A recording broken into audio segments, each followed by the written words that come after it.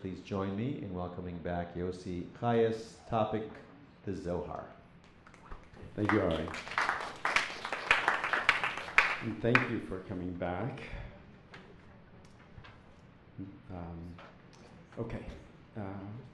You may recall that we finished off last week. Wait, why isn't this?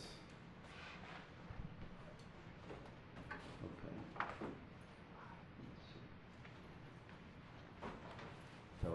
Okay. So you may recall that last week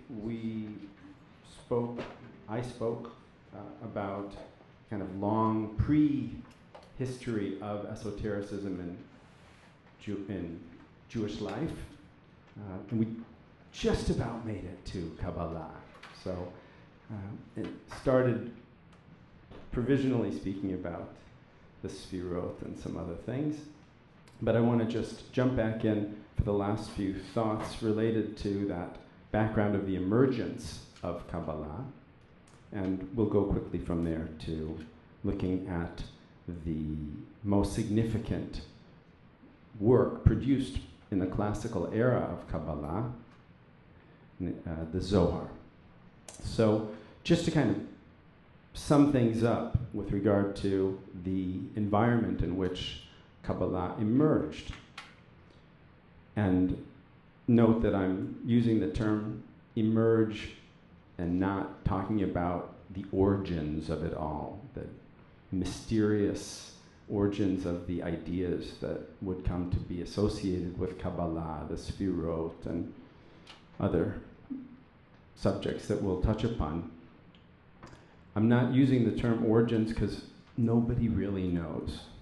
It's one of those things that, despite generations of scholarly efforts, we haven't really gotten to the bottom of, but we can talk about emergence, namely, where do we see for the first time Kabbalistic literature and people referring to themselves as Kabbalists and using a term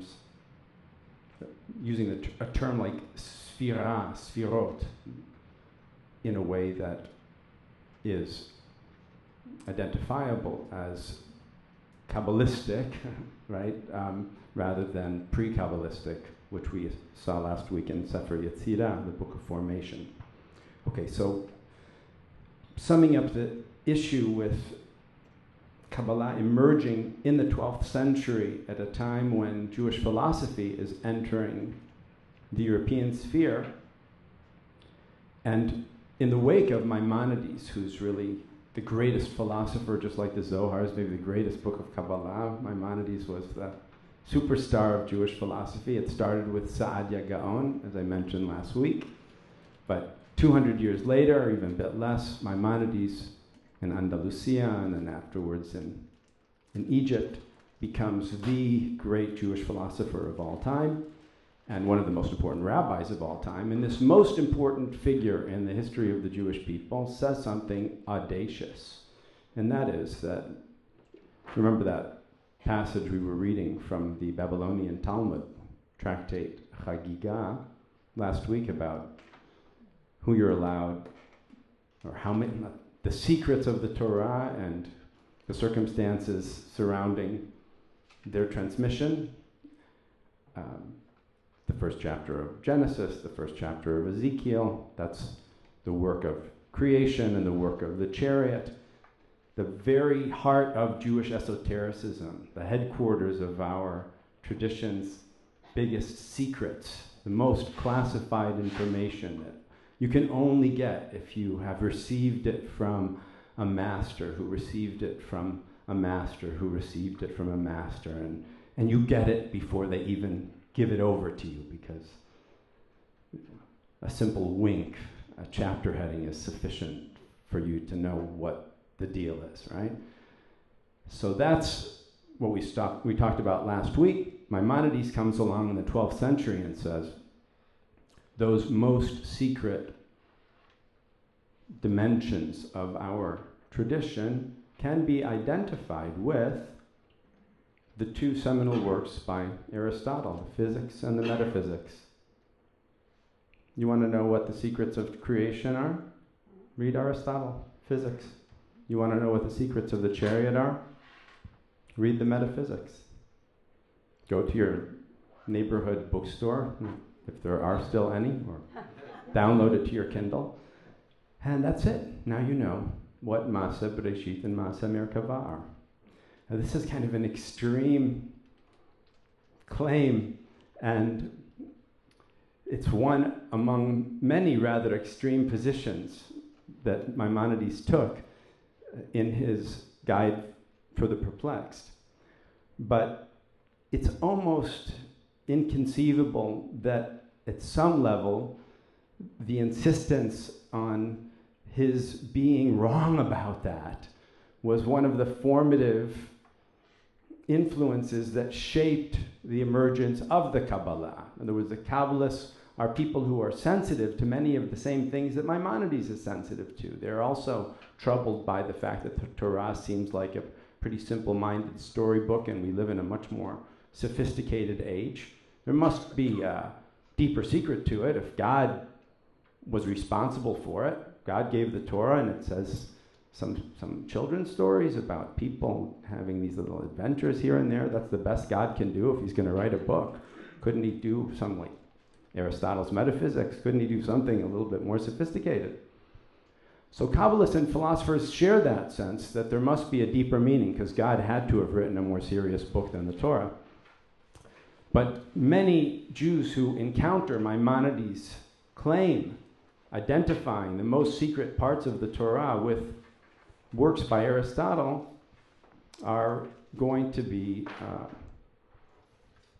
scandalized and interested in a kind of response. And Kabbalah is then, to some extent, a response. I made up 2 slides to sort of sum it all up. Philosophers and Kabbalists agree on these things. I guess if I read it off the board with you, then I won't block the view of the board. But they agree. Traditional Jewish learning isn't enough. You can't get everything you need to know to be a good human being.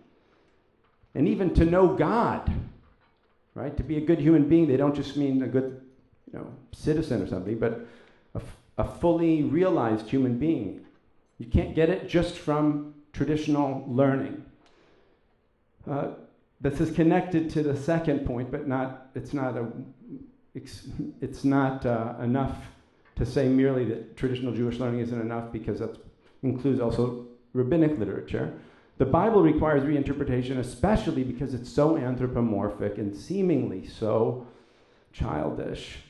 Who is that intended for? I mean, I went to college. You gotta, right? So Kabbalists and philosophers agree there must be a secret level that you could access, that this storybook is just that. It's just a kind of disguise hiding God's real message for really intelligent or realized, evolved, enlightened beings. The third point is, let's get serious, let's get systematic. This is a very medieval impulse, especially in the 12th century. This is when it's time to stop doing everything as stream of consciousness and get traditions organized. The scholastics are doing it for the Christians. All kinds of Islamic scholars have been doing it for centuries with Islamic law and lore. And Jews began doing this with Sa'adia's work in the 10th century, but especially in the 12th century, we see that there's a willingness and a need recognized to present Jewish lore in a systematic way. And one thing I think it's important for you to appreciate is that although, as we'll see very soon, the Zohar, for example, is a very mythic kind of narrative. It's not like reading Aristotle at all. But the Zohar is an exceptional Kabbalistic work. And most Kabbalistic works are well organized, like scientific treatises, trying to give you information in a very careful and categorized way. Next point is, I think, important to appreciate as well, and that is that if you know what the truth is about the nature of reality, and your understanding is what you think of as good science, what you know to be true as an educated human being you don't have to understand how everything works, but a person of our age usually says, okay, evolution, fine, gravity, fine, right? Geocentric solar system, okay, right?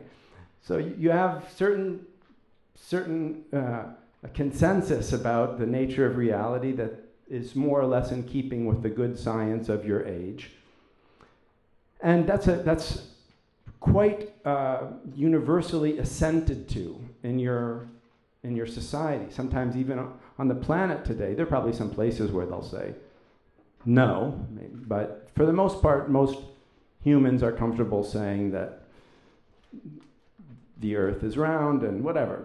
There are these things that are a consensus, and it would be ridiculous to think that you would want to associate with a religion that contradicted what everybody knows to be true. So here's the important point. You have to reinterpret the piece that lends itself to interpretation. You can't just interpret reality. You can't interpret the science because it's very clear. It's not written in a poetic way, but all of the poetic sources of the religious tradition can be reinterpreted. And so Jewish philosophers and Kabbalists both dedicate themselves to providing interpretations of traditional Jewish sources that force them to conform to what they know to be true about reality. Now, what they knew to be true about reality is not quite the same as what we believe to be true about reality, but it's a principle that there's good science and there's a reality map that is something that there's real consensus with regard to. And any intelligent person will want to make sure, if they are committed to the idea that the religion needs to be maintained and sustained and you need to live by it, you have to fix it so that you're not doing something that's absolutely ridiculous. And just to add to that, knowledge of God is the goal of life.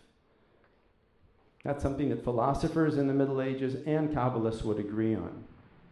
Knowledge of God is the goal of life. It's something that you probably could read Aristotle also claiming. So it's not uniquely Jewish. It's just this idea that to be a fully evolved human being means awakening your highest nature, and whether you understand that in terms of intellects, consciousness, whatever the terminology will be in the system, that's all part of what it means to be human, whether you're a philosopher or a Kabbalist. As opposed to if you went and asked a rabbi how you should live and what should be your ultimate goal of existence, and a rabbi might say, "Ve'ahavta l'ra'echa kamocha," love someone. You want to be your highest nature, love someone. Usually philosophers and Kabbalists will be more into consciousness than love, but that's a terrible generalization. Okay. So there are disagreements, and I just want to note a couple of them here. When you bring a philosopher to explain Judaism to you, they will never say that doing a mitzvah accomplishes anything more than maybe reminding you of an important principle or doing something that is part of the social contract that makes a lot of sense if you think about it. You shouldn't murder someone else because that would make a terrible society, and we need a place where people are safe. But well, why do I have to put a mezuzah on the door? Well, if you ask a philosopher, it's to remember God when you go in and out of the house. If you ask Maimonides, why the four species over Sukkot, he explains in the Mishnah Torah that they're terrific produce for using over a week because they don't rot. Okay, great rational explanation for the commandment. you ask a Kabbalist, the Zohar talks about what are you doing when you shake the lulav and bring it together with the etrog and the myrtle and the willow. The Zohar will say, the etrog is the yud of the tetragrammaton, and the myrtle is the hay of the tetragrammaton, and the palm frond is the vav, and the willows is the last hay of the yud hay vav hay name of God. And when you bring them together, you're unifying the divine realm. Well, that sounds a lot more compelling than just using some fruit before it goes off. You see, so there's a real disagreement about that. And let me just finish by saying with this section that basically Kabbalists are a lot more comfortable saying what God is, saying things about God, talking about God, even though they're also inclined to reserve a part of God as the part that we don't talk about, because that part of God is beyond description and conceptualization. That's the Ein, the nothing with a capital N God. Ein Sof, the infinite God. Not much to say about that God, but we can tell you a lot about the God that engages with the world, engages with creation, emanates creation, and so forth. Maimonides' classic move is to say you can't say anything about God, and everything you learn is in order to know that what you've learned is not something that should be said of God. So just to make sure I'm clear on this, are you saying that philosophers were not Kabbalists, and the Kabbalists were not philosophers? So Maimonides did not study Kabbalah? That's correct.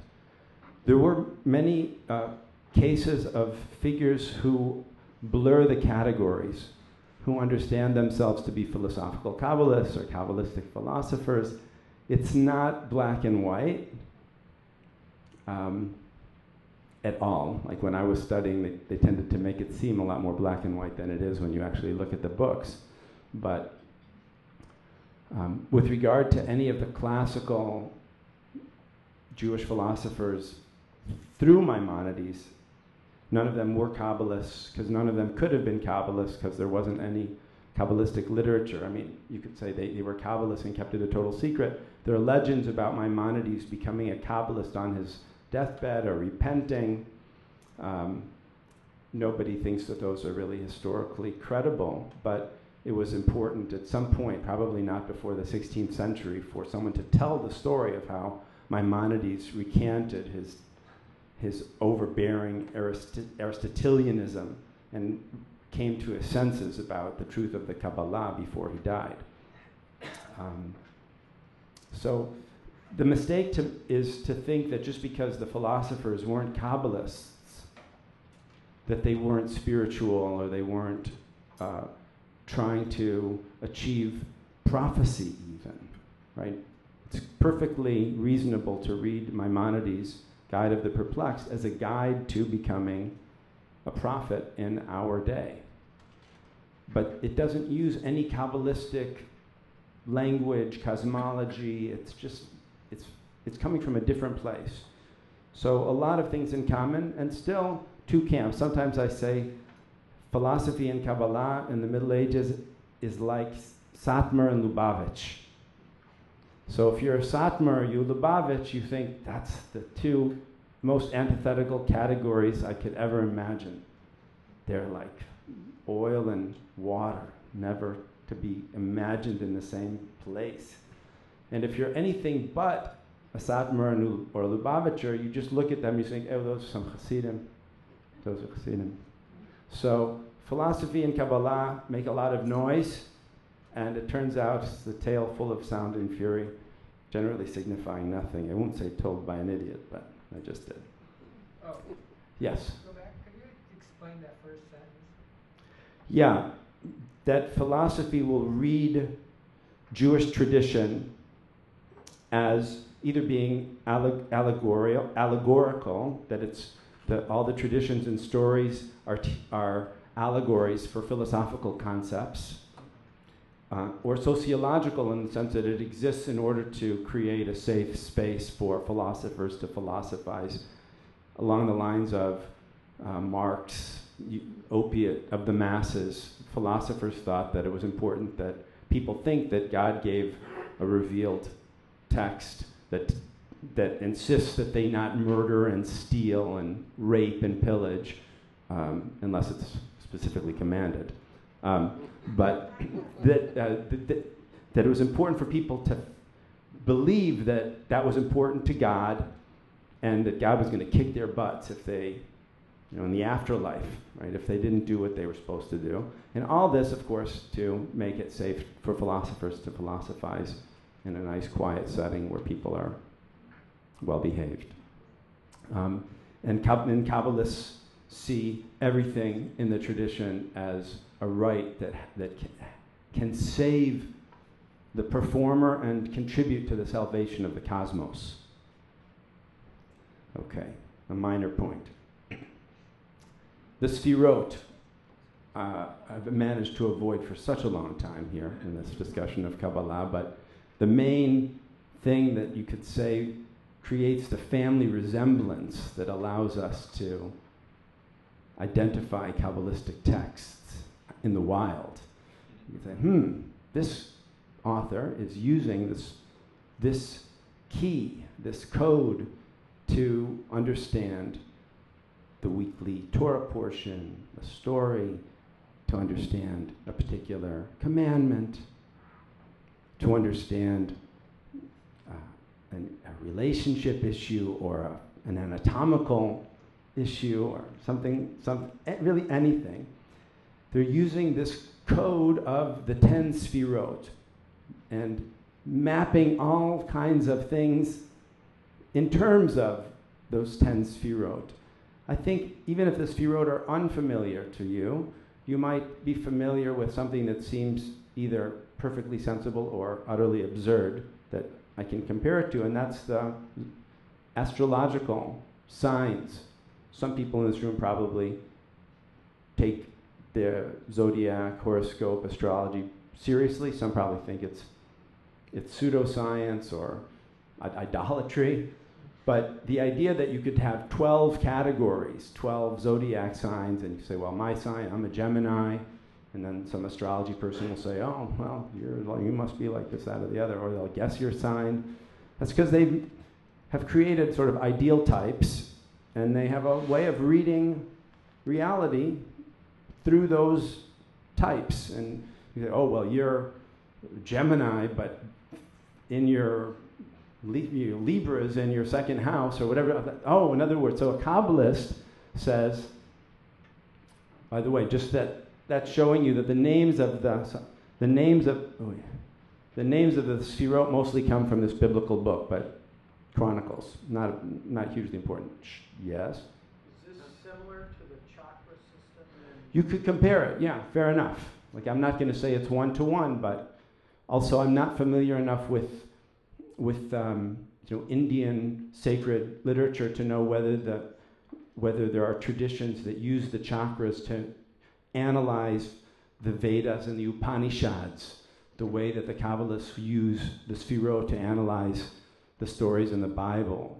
I don't know how much the comparison fits all the details, but certainly the Kabbalists map that structure onto the human body and do so very clearly, and there are practices that are based on circulating the energies through those centers that seem similar to the chakra practices that I've seen at a remove, at least.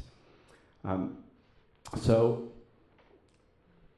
I'm a Gemini with Scorpio in my blah blah house. Sorry, I don't mean to disparage astrologists, don't really understand it. But I can also say, oh, well, my Kabbalistic analysis of my character is that, let's just say, my son was running out into the street today, wasn't holding my hand, and I grabbed his arm and I yanked him back onto the sidewalk, and he was crying, Abba, you hurt me, you hurt my arm. Why are you so mean? So that's Gvura shebechesed. Okay? Like chesed is love, love, love, love, love, love. Oh, I love you so much. Right? No. If you just had pure chesed, it would be horrifying, right? No. no discernment whatsoever. Gvura, kind of strength, also sometimes called deen, judgment, discernment. Even a kind of anger is a kind of like a growth. What do you call it? Kind of malignant growth off of the attribute of severity over here. But when you do this kind of a angry vibe yanking of your son's arm because you love him so much that you don't want him to get run over, that's gvura shebechesed. So if there was a story in the Bible about a father yanking his son's arm, like it's maybe the Akedah, I don't know, the binding of Isaac, so the Kabbalists will look at it and say Abraham is chesed. Abraham was love, and Yitzchak was the embodiment of gvura, but there had to be a process of doing something between Abraham and Isaac that could bring into the world a certain kind of integration and synthesis of those qualities. That's, of course, Jacob's role in the system. And so stories can be analyzed in terms of intraspherotic pathways, generating different kinds of reality in the Godhead. And so what was a story a moment ago about our ancestral family and its dysfunctionality now holds secrets to the different pathways by which the divine energy has worked its way from the infinite nothingness of Ein Sof to our world. And really just the narrative that we see in the Bible is the tip of the iceberg. It's not an allegory. The philosophers would say, they tell the story, and it's an allegory for some concept that you can read about in Aristotle. The Kabbalists will say Abraham and Sarah and Isaac, and these stories, they really happened, and they were really doing it. Like the tip of the iceberg is connected. It's part of the iceberg. It's the part you see, but it's really an iceberg. And the same structure that applies to the tip of the iceberg is part of the whole iceberg. So when you get the tip, if you're able to go deeper or see beneath the surface, you'll get all the way down to the bottom of it. And it's a continuum that's unbroken between that sort of external form and the deepest secret of the tradition. This is a kind of thing, if you're familiar with Pshat, Sod, Pardes, that system that is often talked about, this is a place where the simple meaning of the verse is also the secret meaning of the verse, because the simple meaning is just the kind of microcosm that's holding exactly the same content as the macrocosm. So just to link this to your lecture from last week, Mm-hmm.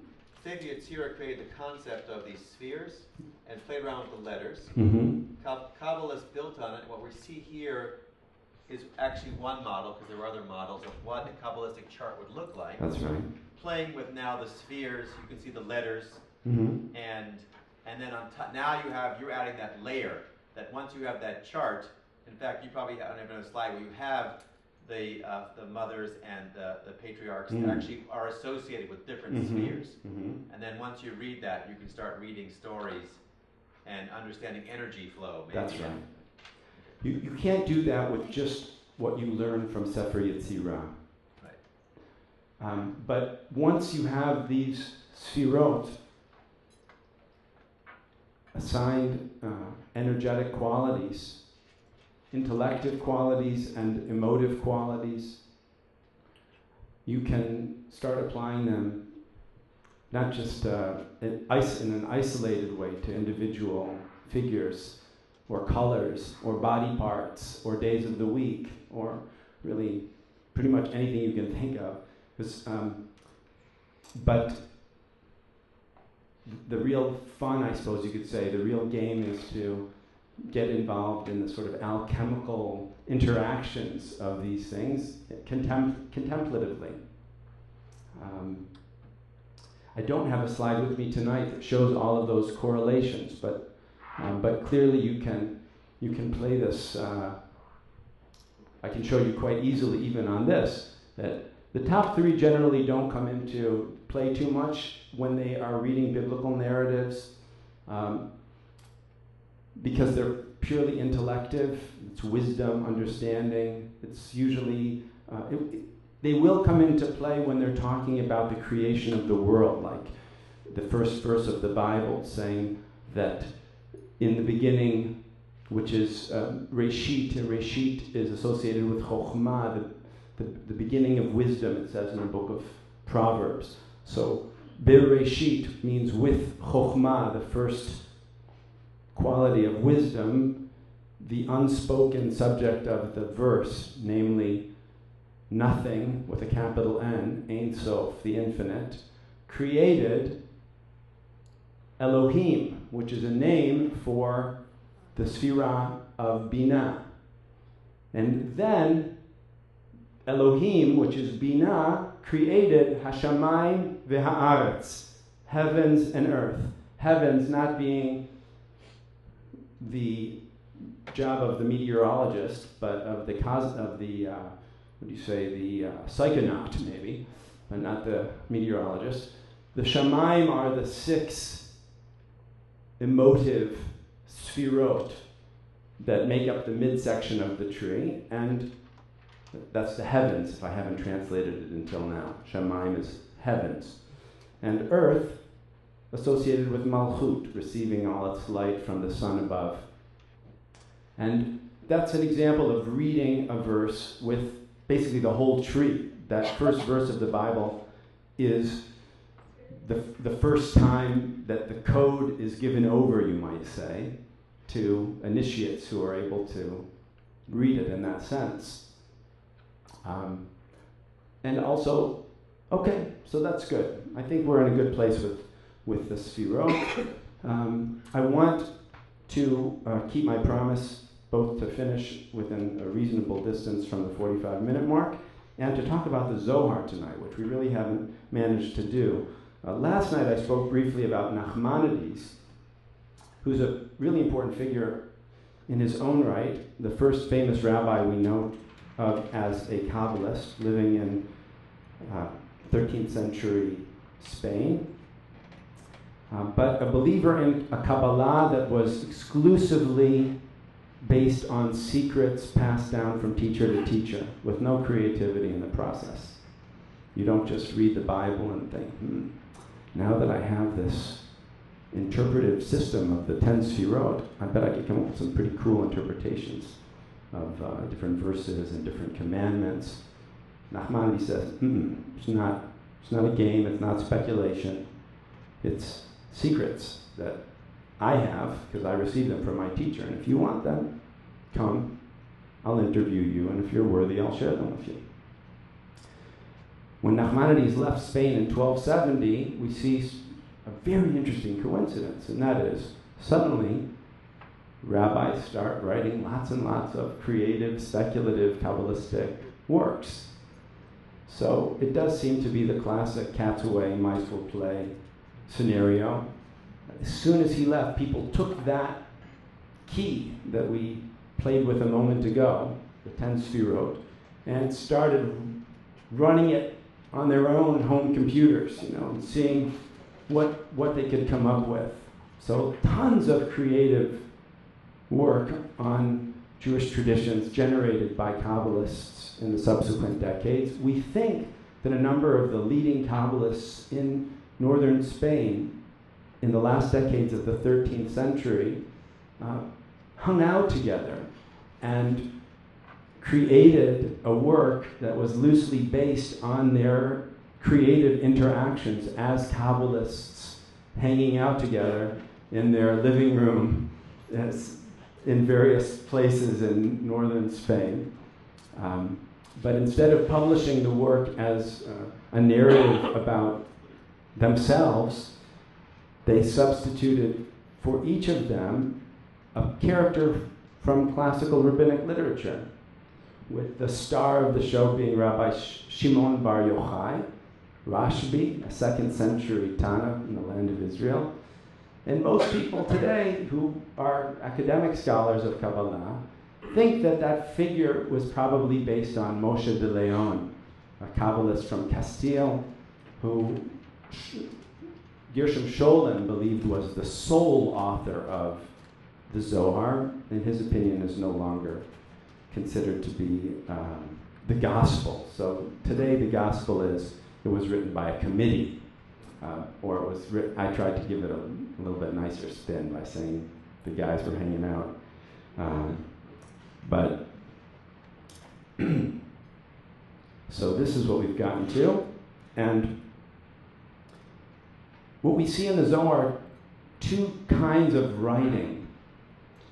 One is the literary framework of the Zoharic literature, and the other is this, you might say, the sermons that are given over. They're not really sermons, that's such a terrible word for what they are, but the flights of fancy that delve into the secrets of the tradition as they are spontaneously suggesting themselves to these erudite individuals. So, framework and secrets that are shared. The framework is, you could say, the Zoharic stories. The Zohar tells the story, or stories about sages wandering around the land of Israel, more or less around the 2nd century, although it's not careful to only choose characters who were alive at the same time and in the same place in the 2nd century. But the characters live sometime around that period, and they're in the Galilee for the most part. And they wander around, they have adventures. And they don't spend their days in the yeshiva and the Beit Midrash. They spend their days out walking around the fields, meeting cool people, having interesting conversations with them. And sometimes they'll just say, hey, this is a beautiful tree, just like it says in Pirkei Avot that you're not supposed to do. Don't say, like, don't interrupt your contemplation to say, what a nice tree. That's from the chapters of the Fathers. Never mind. But they'll say in the Zohar, I think it's even a wink, a kind of transgressive moment of pleasure for them to say, that's a nice tree. Let's hang out by this tree and each of us share something mind-blowing. And the Zohar talks a little bit like that, kind of hippie language, but in Aramaic. And it's extremely fanciful and quite delightful, really. Then you do have the dive. In that context, one after another, the friends will begin sharing a secret, usually that they've come up with spontaneously on a verse of the Torah. And that's where, if it ever gets a bit technical, Kabbalistic, that's where it will happen. Like somebody will say, what I said a few minutes ago, Bereshit bara Elohim et hashamayim v'et haaretz. Let me tell you what that verse really means. It means that Ein Sof created, that. And then all the other friends will go, wow, my goodness, unbelievable. And they'll usually, the framing narrative will come back in, and you'll read the story of how all the guys were crying and kneeling before their friends, saying, if we only came into the world to hear that, Dayenu, that's so beautiful. And then one of them will say, wait a minute, I know something much cooler than that. And they'll all listen. Then you go into the dive again, into the secret teaching about a verse or a commandment or whatever it's going to be. And then back to the framing narrative, how was it received, and so forth. So I personally love this book.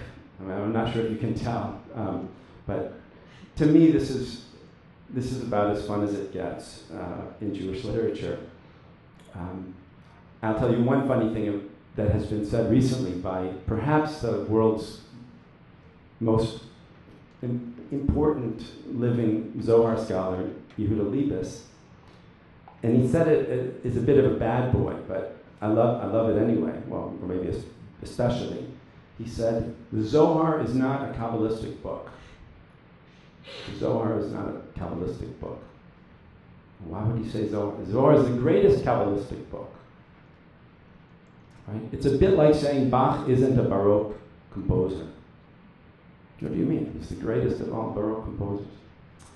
But everybody gets the same equipment, and then it's like, what's another metaphor? Who's the greatest basketball player ever? Kobe. Who would be the greatest basketball player? Kobe. Kobe? Not Kobe. This must be an easy question to answer. It's either Michael Jordan or LeBron James. But Okay. it could be Kareem Abdul-Jabbar or Oh, that would be Michael nice. Jackson. Oh, I love those guys. Okay.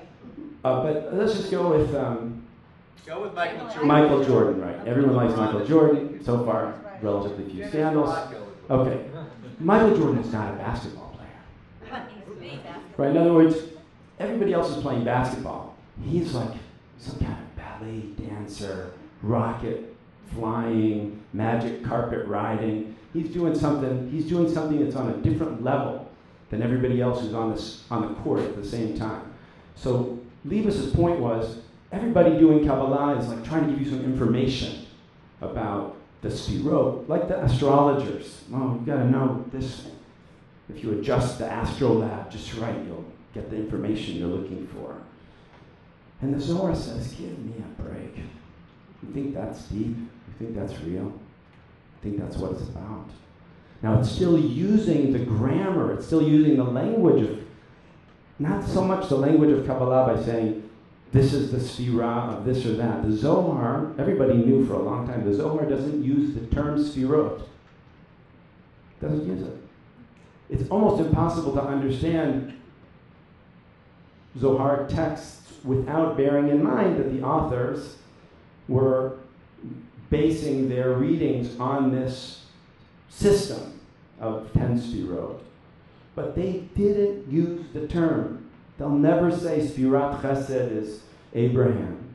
They won't. They'll find some poetic way of expressing it that doesn't use that technical term. It might be because the authors knew that as soon as they use a term that just showed up for the first time in Jewish literature last Tuesday, people will say, what do you mean, Shimon Bar Yochai was wandering around in the 2nd century talking about the Sfirot? That's weird.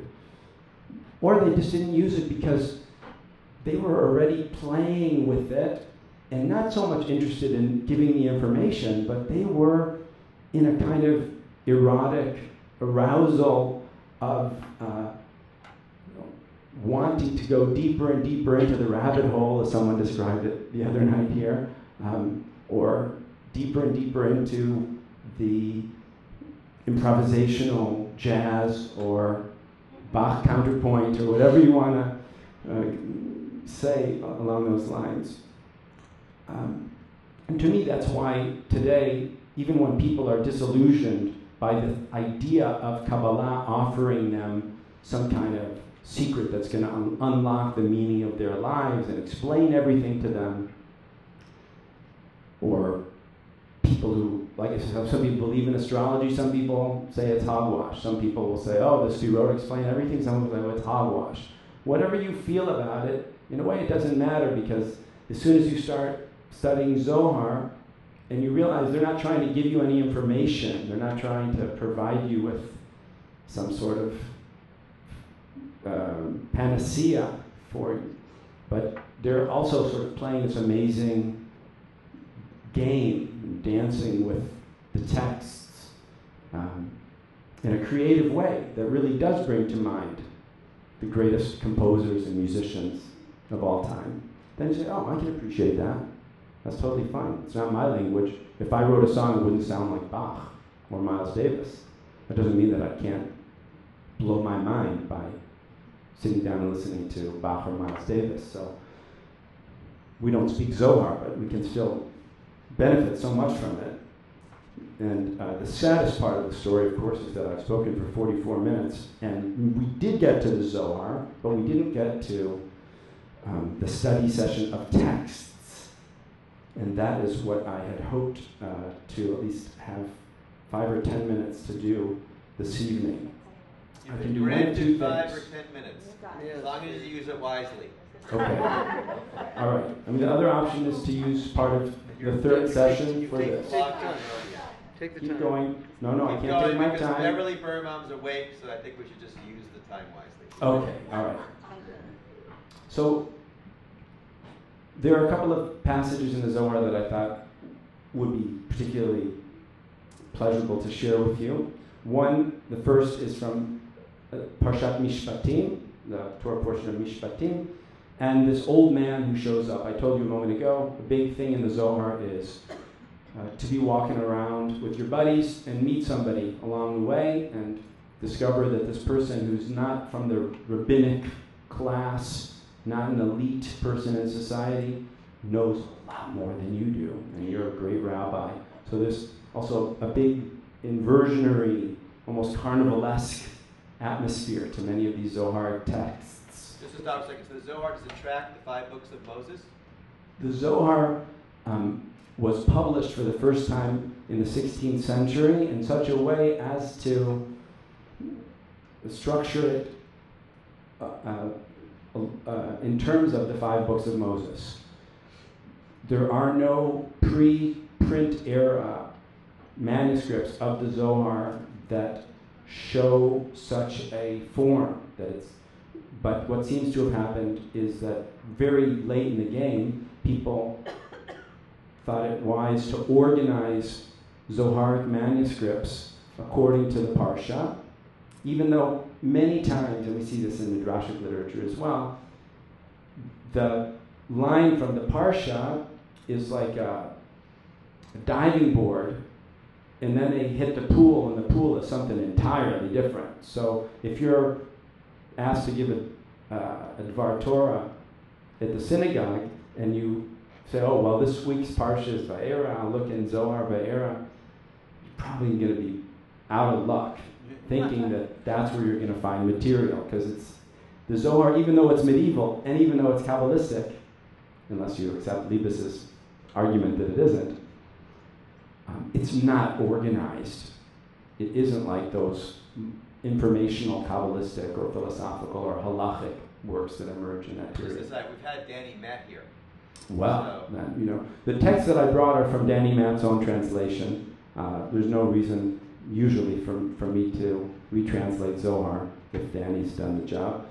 And this is a text perhaps Danny shared with you. If he did, let me skip immediately to the second one. But it's about this old man, but I'm sharing with you the very beginning of it, when 2 of the rabbis who appear in many Zoharic narratives run into each other at the motel, right? And they were so happy to see each other that one of them, Rabbi Yossi, says to his friend, you don't know how happy I am to see you and see the Shekhinah. I'm looking at you and I'm seeing the Shekhinah, the divine presence. I was traveling with such a nudnik, this old man, and he was draining, asking me stupid questions. And let me tell you what I remember.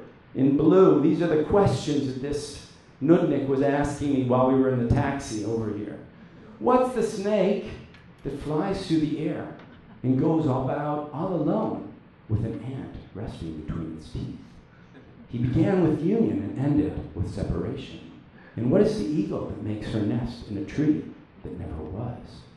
Her children were stolen away, but not as created beings, for they were created in a place where there is no creation. When they ascend, they descend. And when they descend, they ascend. 2 are 1, and 1 is 3. Who is the beautiful maiden without eyes, whose body is concealed and revealed, who comes out in the morning and disappears during the day, who is adorned with adornments. This is the time when narcotics were introduced. Well, only for religious use. not recreational, not medicinal. So these are obviously riddles. And okay, you get that. So this is Rabbi Yossi telling Rabbi Chia.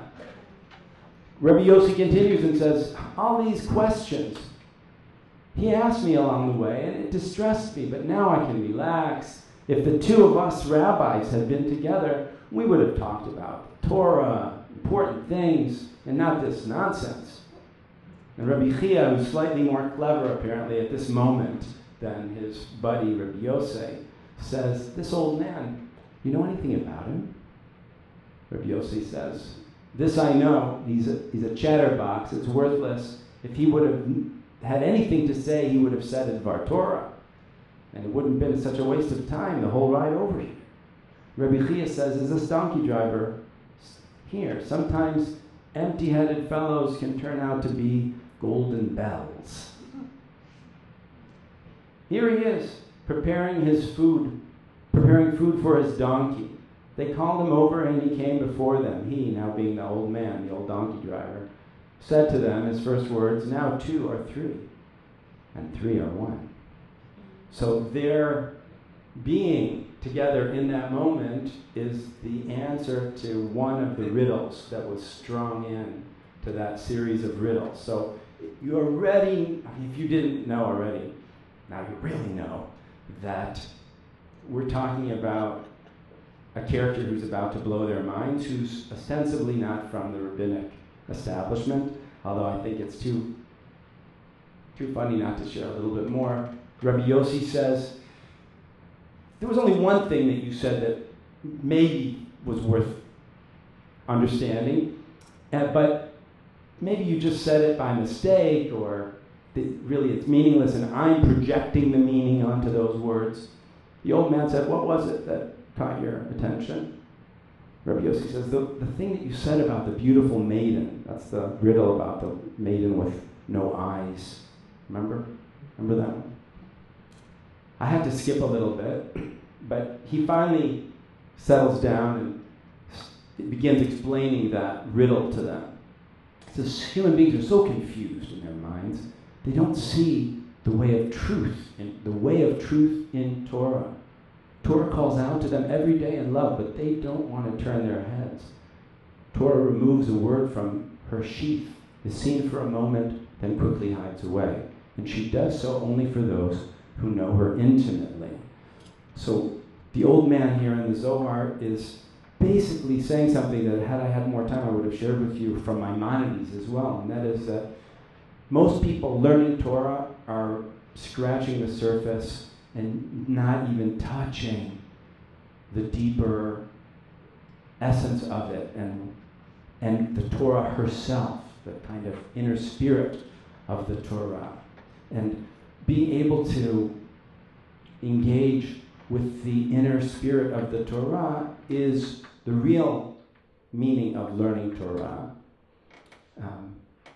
And this is the mashal, this is the parable to which it can be compared. A lovely princess, beautiful in every way, hidden deep within her palace. She has one lover, unknown to anyone. He's hidden too. Out of his love for her, this lover passes by her gate constantly, lifting his eyes to every side. She knows that her lover is hovering about her gate constantly. What does she do? She opens a little window in her hidden palace and reveals her face to her lover, then swiftly withdraws, concealing herself. No one near the lover sees or reflects, only the lover, and his heart and his soul and everything within him flow out to her, and he knows that out of love for him, she revealed herself for that one moment to awaken love in him.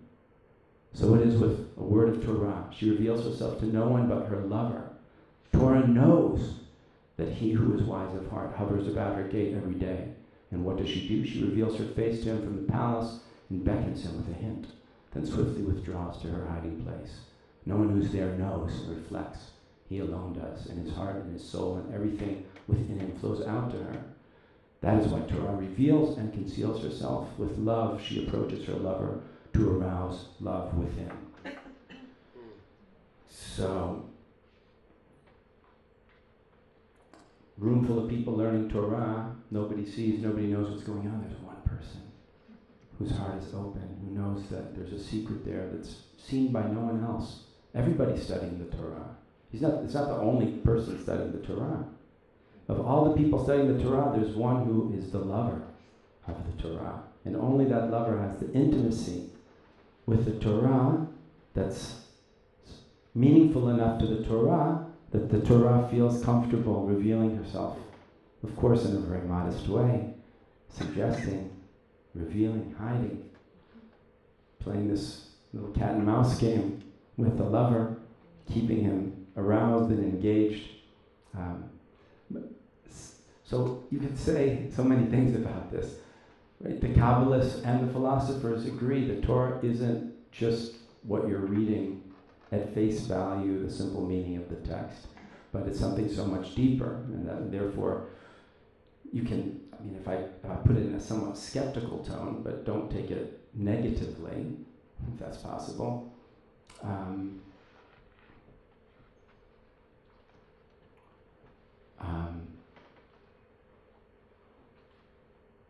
How was he going to put it?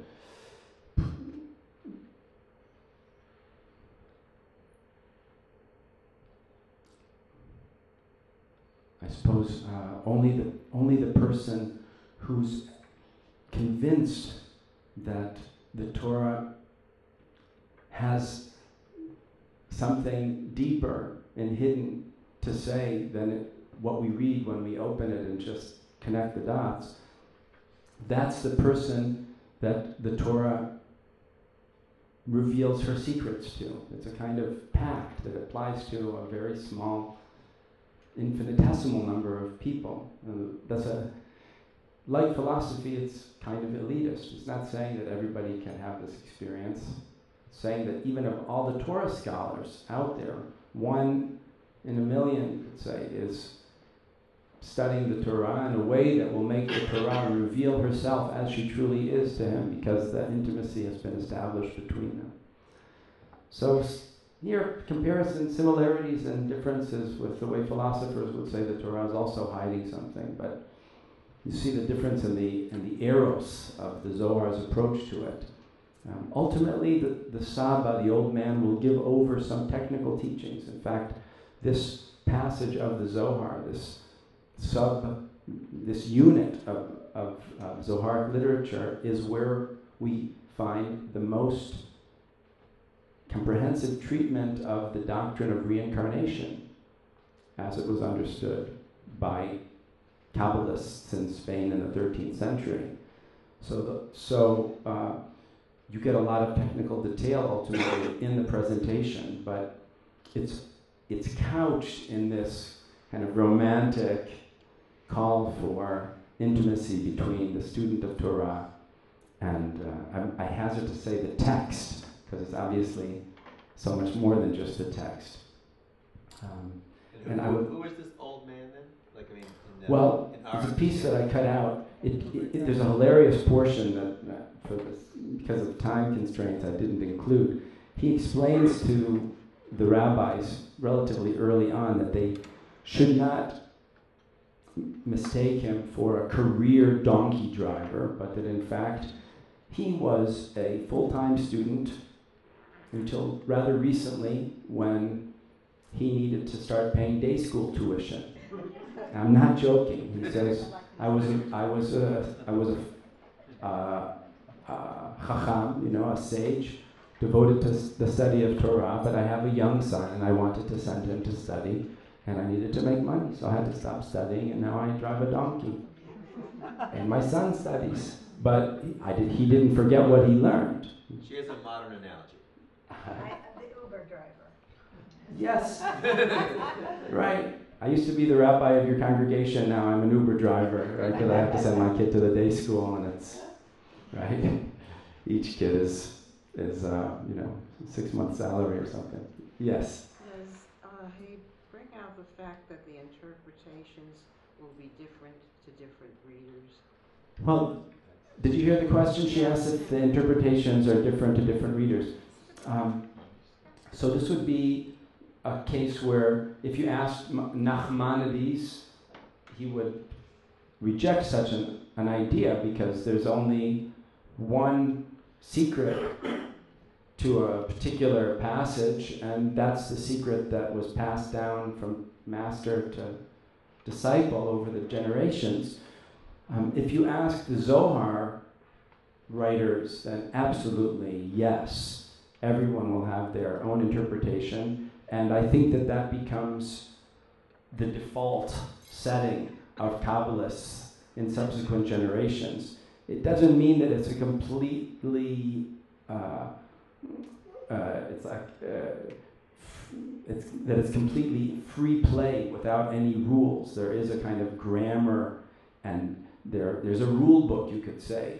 But like basketball or chess or whatever, when you get good enough, you can, or a musician reading a score, yeah? You get good enough and you understand how much room there is for individual expression, despite the fact that you're playing by these rigid rules. You have to play every note in the sonata or it doesn't count. You can't just decide on skipping that measure in a Beethoven sonata, right? But how two different people play it, their interpretation is very different. And so too, when you have this Kabbalistic, you have different Kabbalistic systems, you can see them almost like algorithms that you can apply on different materials. But I'm free to generate my own new Kabbalistic algorithm, up to an extent. There's a lot of room, but there are also a lot of rules, and they work together. You could say that about Judaism pretty generally, too. Like, people who are observant Jews are dealing with a lot of rules, and doing so very individually, bringing their own personalities and preferences and so forth to their observance. Yes, I don't know who was first, but go for it. Was there a crisis during this period of time when Kabbalah emerged, in particular the Zohar, where people were just not interested anymore in studying the Torah, and they had to come up with some way of making it sexy and exciting and inviting, particularly with the competition of things like astrology and the philosophy and things like that. It seems that this is something that would spark people's interest in picking up the book again and trying to get acquainted with it at this depth and level. Yes. Well, that was Schollem's opinion. Gershom Scholem, great 20th century scholar of Kabbalah, argued something very much in keeping with what you've just said. I would only remind us that we're not talking about, I think it's fair to say we're not talking about a very sizable social phenomenon. We're talking, it's important, but it's, what they would probably call today, I shouldn't say it, but dead white males or something, right? There are a few, these are mostly non-whites, but okay. But you did say at the lecture the other day that you had Kabbalah, yeah. Kabbalists in Italy and Sure, everywhere. in Yemen, That's and correct. all over the place. That's So absolutely true. the world was World Jewry phenomenon, yeah, very much so.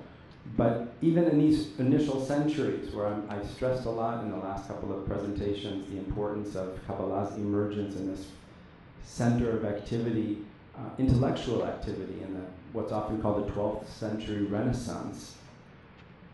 But the 12th century Renaissance is a Renaissance that involved tens, maybe hundreds of learned people, but not hundreds of thousands. We're not talking about a mass movement. Were there even hundreds of thousands of learned people? No, there weren't. That's what I'm saying. This is a learned phenomenon, and it certainly would have addressed a problem that came into being in this period where learned people become disaffected with traditional Judaism, whatever you want to call it, right? Maimonides opens the Guide for the Perplexed with a letter to his student in which he says to his student, I realize that you've gone to the equivalent of college and you've learned all this, and now you're wondering whether you should be true to your intellectual sophistication or to your Jewish observance and Jewish traditional study. And he said, I want to help you with that by explaining to you how all of your religious learning can be refracted through the prism of the best science we have today. And you'll see that there's nothing to be embarrassed about here. On the contrary, everything is coherent and consistent with the most profound teachings that you've been exposed to as part of your Bildung, your sophistication, your education. And Kabbalists often, we know historically, most Kabbalists in this period were students of philosophy before they began exploring specifically Kabbalistic lore. And also there are all those sort of gray figures in the 13th and 14th centuries who sound like philosophers and sound like Kabbalists at the same time, that really sort of defy the whole easy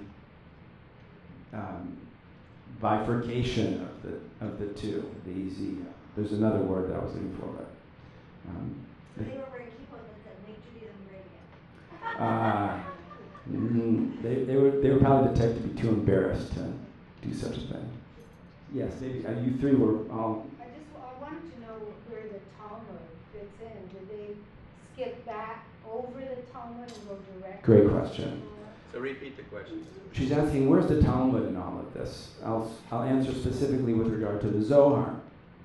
The Zohar is a text that presents itself as a work of rabbinic midrash, you could say. It doesn't read like Midrash Rabbah and the classical works of midrash from antiquity, but it has that vibe and a lot of the same figures whom we know from the Talmud. So it wants you to feel like you're sort of still in the Talmudic world. So it's not going to usually say, as it says in the Talmud, because Rabbi Shimon Bar Yochai didn't have a Talmud. He was just Rabbi Shimon Bar Yochai. But what we do see is not a page of Zohar that isn't riddled with intertextual material that is clearly riffing on Talmudic material. It may start out with a verse from the Bible, but then it'll say, well, you remember that time we were talking about Noah's flood, and then they'll mention a midrash about the flood that appears in Bereshit Rabbah or somewhere in the Talmud, and they'll do it word for word. They'll say, well, yeah, you remember that? Yeah, that was cool. Well, but I have something else I want to say about that. So they're playing with that material.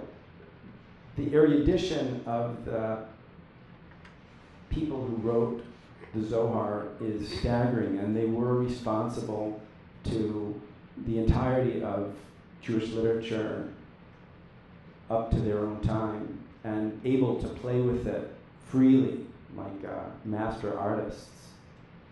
Yes. Oh, sorry. Okay. We'll take two questions. Then Okay. We'll start Okay. Well, was Zohar canonized as soon as it came out, or was it open source? That's also a great question. It certainly was not when it came out. My friend Boaz Hoos, who might be another month scholar candidate, wrote a book called The Canonization of the Zohar, which is a study of the reception history of Zohar among Jews and beyond the Jewish community. And it is a process that took time.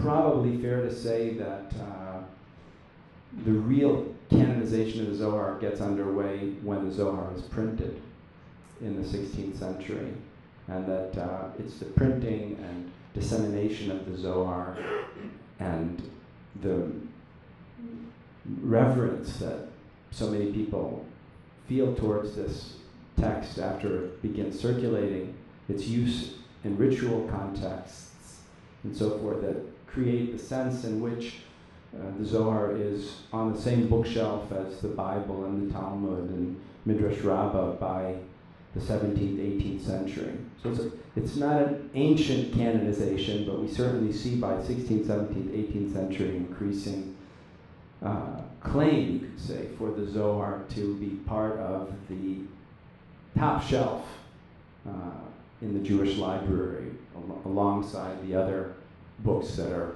the Word of God, you might say, even if the Talmud isn't exactly the Word of God, right? But it's Did the top Zohar shelf. say that it was also from Sinai? No. I mean, the Zohar, there's a section of the Zohar where Moshe Rabbeinu is the main character, which is kind of cool.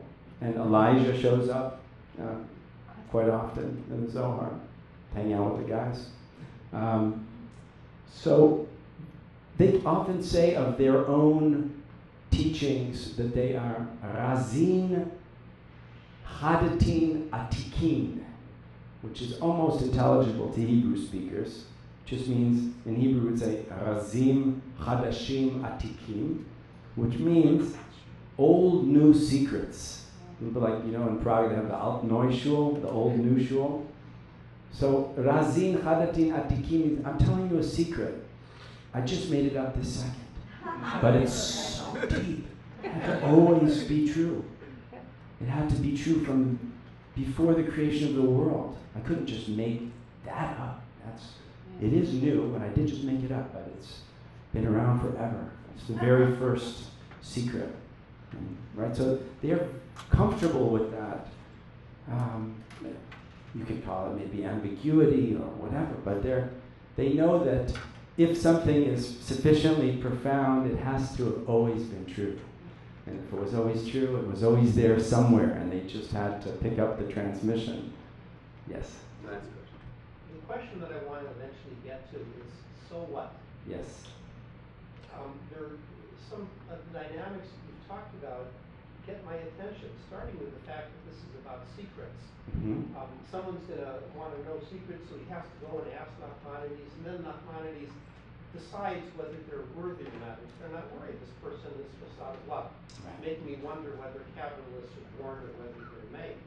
Does this run in families? You have to know somebody, you have to be the son of somebody. What does it have to do with the rest of the community? Because it seems to want to separate itself from the community, which isn't really the Jewish way of doing things.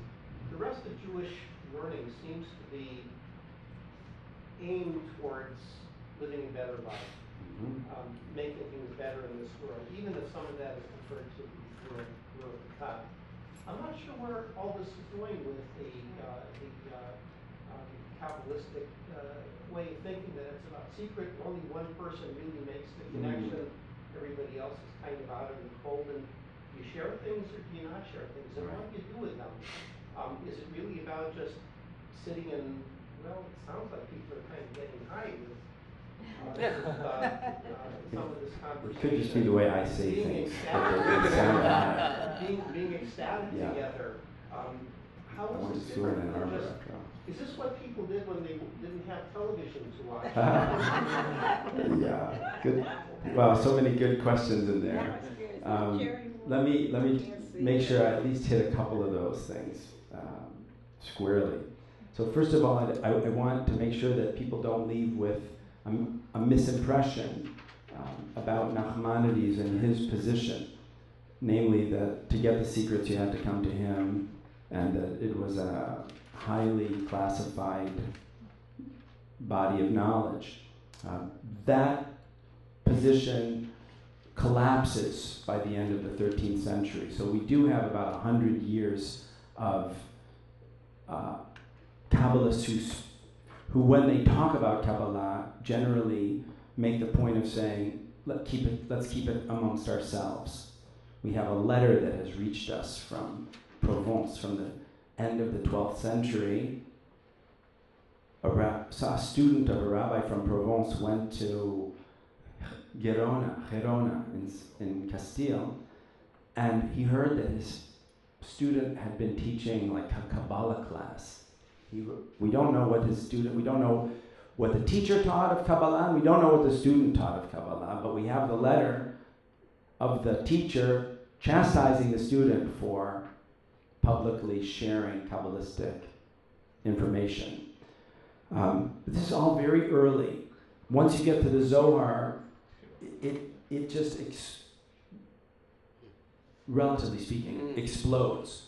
As much as any learned undertaking ever explodes anywhere. We're talking about small groups of extremely erudite, philosophically trained rabbis who have taken an interest in this kind of speculation. And like all kinds of learning and doing in the Middle Ages, they don't think that their trade secrets are anybody else's business. This is part of what they do. They may also be communal rabbis, and they may be in the Chevra Kadisha, and they may be supervising kashrut, I don't know what. But when they're doing this work, this is something that they do more privately. And not everyone can do it. Like, because to do it, you have to be scholar, learned in the Torah and rabbinic literature, and this extra stuff, philosophy, Mo'ad Kabbalah. It's a very elitist undertaking. So even when it democratizes to some extent by allowing people who are erudite to get into the game and to speculate and to join the club, it's still an area. It's still a rather elite club. By the way, every profession in the Middle Ages had trade secrets, and you had to be an apprentice to get them. So for a Kabbalist to say you want to learn this, you have to be an apprentice. There's nothing unusual. If you want to be a bricklayer, you have to be an apprentice and get the trade secrets from someone who knew how to make the mortar and set up the scaffolding and so forth. These are all secrets in the Middle Ages.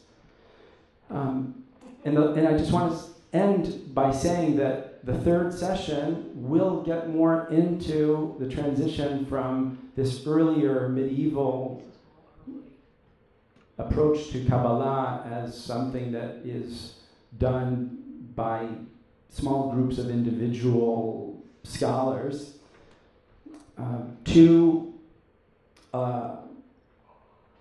a phenomenon with considerably more mass appeal, considerably more interest in creating material that will be accessible to broader segments of at least the literate Jewish community.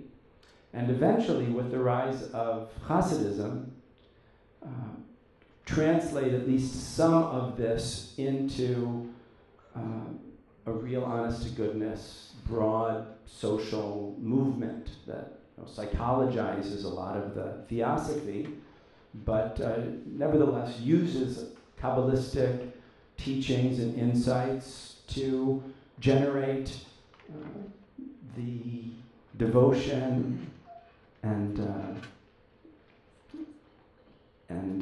commitment of very broad sectors of the Jewish population. So there will be a moment in history when it becomes more of a social phenomenon, but it's true, everything we've done so far is restricted to a very small elite, but a very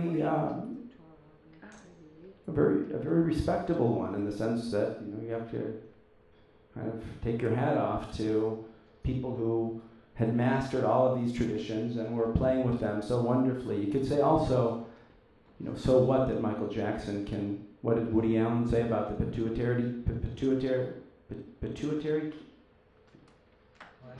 gland? Is that how you say it? Right? Pituitary cases running around. You didn't remember that? I think that's in Manhattan. He's at a dinner party and he's watching TV in the bedroom. Right? It doesn't matter. But right? So who cares? But if you're interested in the game of speculation on the Torah, and you get into the sport of learning Torah as something that's rewarding in its own sake, it still has the potential to be compelling, and of course it has social and historical implications that are probably worth thinking about, remembering, even if much of it seems like ridiculous. Just a final question. Yeah. So when did the era of Kabbalah end? I don't. Has it ended? when did it reach its apex and then it just end? Like when nothing ever ends, but I tell you, Kabbalah is still stagnant Has it in a peaked? way that Sure. Has it peaked? Still there today? I mean, this is a very hard question to answer. I would say a couple of things. One is that before the Holocaust, most of European Jewry was Hasidic, and I don't want to pretend that they were all scholars of Kabbalah, but Kabbalah in some form or another, even in popularized Yiddish writing, right?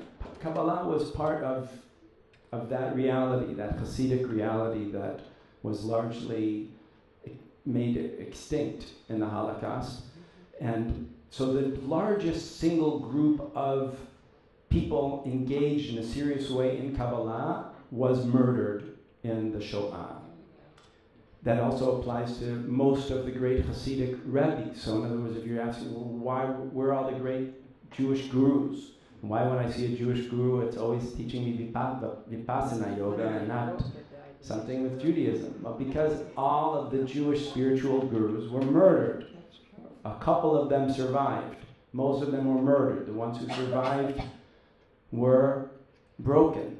So in the 50s or 60s, when Jews started thinking about spirituality, there were a bunch of post-traumatic Holocaust survivor rabbis around. Maybe one, Avram Yoshua Heschel, trying to say something beautiful, but they were all looking elsewhere for spiritual wisdom. And even if you look at the pre-war landscape, you see that there were Orthodox Jews who were not into Kabbalah before the war. Your family, Urstadt, your the Litvish community, for some time was distinct amongst Jewish communities for its lack of engagement in Kabbalah, to put it nicely, right? Right? Last night I showed a timeline. I said Hasidism 1772. Why 1772? Because that was the first year that the Misnagdim made a cherem on the Hasidim. So we know that's when the movement emerges, when it's put in a cherem by the Misnagdim. But it is important to remember that the Misnagdim weren't necessarily anti-Kabbalah. To be anti-Hasidic didn't mean anti-Kabbalah. You had Rachel Elior here who might even open my mouth, but I'll only say that through the Vilna Gaon, and even to Chaim of Volozhin, you have Lithuanian rabbis who are great scholars of Kabbalah. The Vilna Gaon wrote a commentary on the entire Zohar and the Tikkunei Zohar. He was a Kabbalistic genius like every other kind of genius that he was.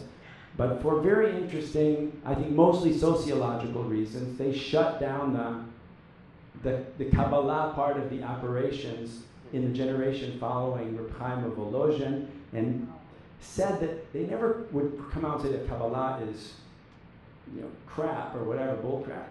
But it's not for us. We don't learn that. We learn straight. We learn strict. We learn that. So that's the scenario. You had a short period of time of Lithuanians who don't learn Kabbalah. You have the Holocaust to blame for the death of most people who did learn Kabbalah in Europe. Guess what? There were Jews outside of Europe also, right? If you look at North Africa and you look in Syria and Iraq and in Kurdistan and Yemen and so many places, they were learning Kabbalah also. The Yemenites have a special thing with there's also kind of Litvish Yemenite thing, right? But there were great Yemenite Kabbalists, and when they came to Israel and continued. So for a long time in the state of Israel, this is maybe good for the Saturday afternoon schmooze, the Kabbalah was something you could explore if you were willing to check out what was happening in North African synagogues. When I first came to Jerusalem in the 80s, I was living in Nachlaot, and I saw these people dressed in white going to a synagogue, and I followed them in, and they were using the prayer book of Rabbi Shalom Sha'abi, which looks like a crazy alphabet mandala, every page, mind-blowing. And you had to be willing on a weekday morning to spend 3-4 hours praying the Shacharit service to get in. But so you could find people doing Kabbalah in that way, but it's true. In America, you never heard anything about it. When I was growing up, we certainly didn't. I'll never forget I think I said the first night of the series, I had gone to a Schefter day school before switching into a public high school, and everyone treated me like I was a rabbi. I was a school with a lot of Jewish kids, but none had come from a day school background, so they're constantly asking me questions. That's how I got my practice for this tonight. And there was one guy, a very special young man at the school, 6 foot something, black guy, who was a good buddy of mine and a real troublemaker. And his parents were both psych professors. He had a basement where they let him do anything he wanted. So he would take the other kids down to his basement and turn them on and play Sun Ra albums and late Coltrane. And I never forget when he said to me the first time, "Guys, tell me, what's the Kabbalah?" Now we're talking maybe 1982 or 1981. And I'm thinking, okay, going through all the classes in Hillel Day School, trying to go through the Rolodex, Kabbalah, Kabbalah, Kabbalah. And all I could think of was that in temple, the they invite you at the end of the service to the gala Kiddush, which they also, for some reason, in my temple at that time were calling Kabbalah Shabbat.